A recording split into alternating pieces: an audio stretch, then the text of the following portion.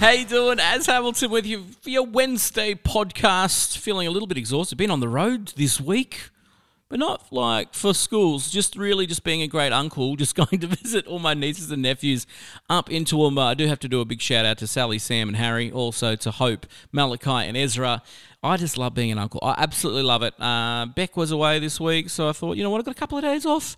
Why not just go up to Toowoomba and just sort of spoil the whole bunch of them? And that is what I've been doing for the last 3 days. And now I'm pretty exhausted. That's what it means to have kids, eh? Yep, 3 days will do it. That's all I need. I must admit, though, one of the funny parts of this week, I had my nephew Harry take me aside and say, Uncle Az, when are you going to give us a cousin? And I thought, oh, gee, that's a conversation I'm going to have with Auntie Beck when I return. So that's been my week. Today, we're picking up a bit on last week's conversation in regards to pruning back your life, figuring out what the most important things in your life are. And we talked a little bit about your top 3. A bunch of you have been contacting me saying, as finding it a bit hard to figure out what I need to sacrifice and cut off so that I can grow in other areas of my life. Like, what are the most important things? And it did get me thinking, because it's a big challenge, isn't it? And I must admit, for myself personally, like, you can apply that on a very practical life level, making sure you get your health in order, your finance in order, your family in order, your job, your work, your school, and you can get really, take it as almost like sort of a motivational speech on life skills. But remember, last week I talked about the most important thing ever is actually abiding and actually being connected to the source of life, which is God. And having this idea of connecting to God is the greatest thing that you need in your life. It really is. I know that for myself, quite often when I'm working in school, so many students say, well, why do you do what you do? And it really comes back to this reality that a few years ago, I decided that the most important thing for me to do was to go in pursuit of following this Jesus character and figuring out what he was all about, figuring out why I was here. Because we've talked about this before too. We are more than just flesh and blood. As people, you may not think about it too much, but you are a spirit and you are a soul. And it's here for a reason. And your spiritual health and your soul health is so incredibly important. And today I do want to talk about this sort of thought process of giving up something to gain something way more important. Like giving up something to gain something way more important. It all comes back to this soul thought. And, it's very easy to give up things if you know you're going to get something better, right? Like, you know what I'm talking about?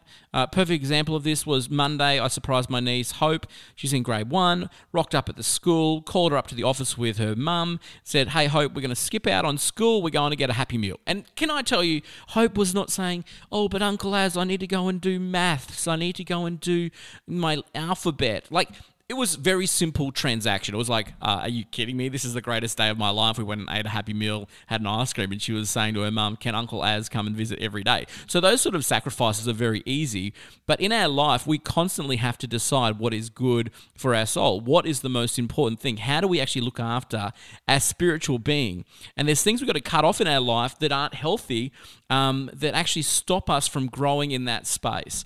And I think we can learn from so many things in our life, how we see making these sort of decisions can actually change the trajectory of our life. Even for my own life, if you don't know, my parents, when I was like 4 years of age, I was born in South Australia. If any South Australians are listening, hey, how you doing? You doing all right with COVID too? Anyway, so I was born in South Australia, and when I was at the age of 4, my parents literally packed up their entire life because they felt a call on their life to come to Queensland to actually live in for a full year and study the Bible. I know, for some of you, like, what? But can I say that decision in their life was like the trajectory starter for my life. And I'm so thankful that they made this decision. And for some of you who don't know how that works, you're like, but how can you make those kind of decisions? Well, to start with, you need to be around people that are connected to God, because you'll see it on their life, and and you just want to be around it. You will want to be around it, and when you've been around it, you'll realize that making the sacrifice is not as hard as you think when the payoff is so much greater. When your soul starts to come alive, you start to realize what life is all about. I want to talk to you really quickly about some of the first followers of Jesus, okay? Because for some of you, as I know, on this journey of faith, this podcast is a very interesting one for you because you hear stories about faith and God and following God, and it's pretty out there. Like, it's this idea of following something you can't see. Living a life differently for something you can't see. I've been on this journey now for close to 15 or 16 years. It's a half of my life now, but it's just one of those things that I keep on going deeper and finding out more, and it's just one of the greatest things you can do. But I understand the challenge that we get presented with constantly. Things want our time. Things want our energy. And when we talked about the top 3 about pruning, quite often the first thing that we prune in our life is actually our spiritual aspect. Like we actually kind of can that out. We don't think about it because we get really busy focusing on things like, how do I get richer? How do I get more stability? How do I get my family set up? How do I get to do all these things and go and travel? And so we think about all of these experiences about us, but we forget the most important thing. And we can actually discover this really early in the piece when Jesus is still trying to figure out who his followers are going to be. There's this really cool story that I just absolutely love. It's in the book of Luke. And if you go and look it up, Luke chapter 5, you'll read about this moment where Jesus has been teaching and he starts getting these crowds rock up everywhere he goes. 5,000 people. 10,000 people wanting to hear what he has to say. And in chapter 5 of Luke, there's this moment where there's these unsuspecting fishermen who are out on their boat. They've just been packing up their night's work. They've caught no fish. They're pretty tired. Jesus rocks up and says, "Hey, can I use your fishing boat? I need to stand in it so I can talk to all these people and teach them." They're so unsuspecting. They don't know this is coming their way. And so they decide to say, yeah, you're sure you can use the boat. He ends up talking, and at the end of it, it says that he says, "Hey, let's go fishing. Let's go and get some fish." And these guys have just had the roughest night, okay? They've caught nothing and they don't want to go out again, but they decide to take a chance on Jesus. They decide, okay, mate, if you want to go fishing, we'll go fishing. They go out, throw their nets in the water, and the story goes that when they go to pull the nets up, the nets are so full that the nets are almost breaking with the weight of the fish. Their boat gets so full of fish, the haul is so huge that the weight of this boat, it almost sinks. And they kind of limp their way back to the ground, and they're just overwhelmed by the amount of fish. In fact, some of them are freaking out going, "Who is this guy Jesus? I can't handle it. Get away from me. I'm not worthy." And Jesus' response to them is literally, "Follow me."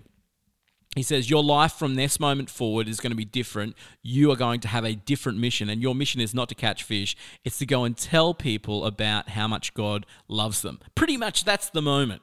What I love is that because they get a glimpse of what life is really supposed to be about, it says that as soon as they got to the shore, they left their boat and went and followed Jesus. I don't know about you, but if I was a fisherman and I just had a boat full of fish, I'd be wanting to go cash those fish in. I would be wanting the cash from those fish. Not only that, I'd probably be thinking, this guy knows something about fishing. He knows the secret spot. Like, I have a mate who has a secret spot for crabbing, and every year he's like, let's go to the secret spot, always gets mud crabs. Every year, without fail, he has the secret.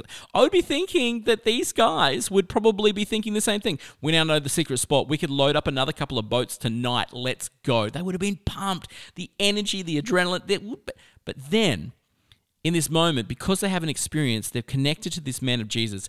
Everything that they thought was really important, like catching lots of fish, doing the thing that they do that they love is the most important thing. All of a sudden, their interest and all of a sudden the things that were important to them just go out the window. All that's important in their mind is to make sure that they're around the man of Jesus. You know what? I actually believe that when you get to know Jesus, that actually happens in your own life as well. The things that were important yesterday, the things about relationships and how good you feel and having great experiences and life highs and having nice cars and having like all that's fine. But when you get to know Jesus, that kind of disappears pretty quickly as the most important thing. Because your soul becomes awake when you're around Jesus, when you start to know who Jesus is. When you start to follow the ways of Jesus, those sort of things, they kind of come as a second or third or back burner, because the thing that's most important is your soul. Jesus actually teaches about this later on in Scripture. If you want to go read this, it's in Matthew 16, and it's really interesting. I mean, Jesus did some pretty crazy stuff, and I always say this: if you're in schools and you're on this journey of faith and you don't really know what your thoughts are on Jesus, he made some pretty crazy statements while he was alive, and like statements that he was God. That's a massive statement. But not only that, in Matthew 16, verse 21, there's this point where Jesus is with his disciples and he sits them down and he tells them about how he's going to die. And then he tells them after 3 days he's going to rise from the dead. Obviously, all his disciples are like, okay, has this guy lost the plot? Some of the disciples are like, that will not happen. We're not letting it happen. We will protect you. And Jesus' response is to them, like, as he gets really upset at them, he's like, no, this is what's going to happen. He says, if any one of you want to be my follower, you must put aside your selfish ambition, shoulder your cross, and follow me. I'm sure he could sense that, like, there was a selfishness. They didn't want to lose him. They were like, but this is the crazy thing.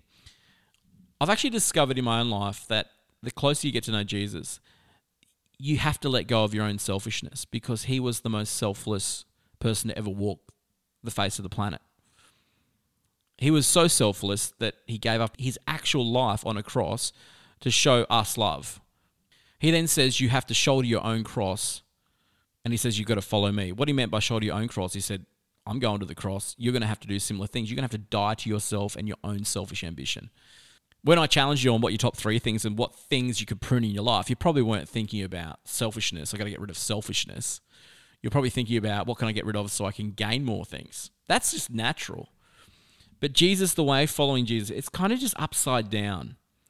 Jesus follows this up with saying this: if you try and keep your life for yourself, you will lose it. But if you give up your life for me, you will find true life. And how do you benefit if you gain the whole world but lose your own soul? Is anything worth more than your soul? This is the challenge for this week.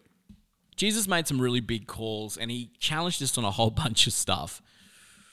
Is there anything worth more than your soul? The way that you actually gain life in your life is to become selfless and follow Jesus. It's the biggest challenge I can give to myself as I'm chatting in this podcast, but I just felt like I needed to challenge you on that this week, because I know for so many of you this week, it's been a really interesting week of thinking, what's most important to me? Well, can I say this? I hope that the most important thing to you is where your soul and your spirit go after this life. You're an eternal being. Jesus said that he was the way, the truth, and the life. He was the answer to all of those questions that you have. I can't make you decide to follow Jesus. I can say this. I'll sit here and chat and say, best decision I've ever made. Made it when I was about 20 years of age, and I'm continuously learning what it means to follow him. I hope this is a good challenge this week. I hope it's got you thinking. If you have any questions, find us at As Speaks on Instagram and DM us. We'll try and answer your questions the best we can. Have an awesome week.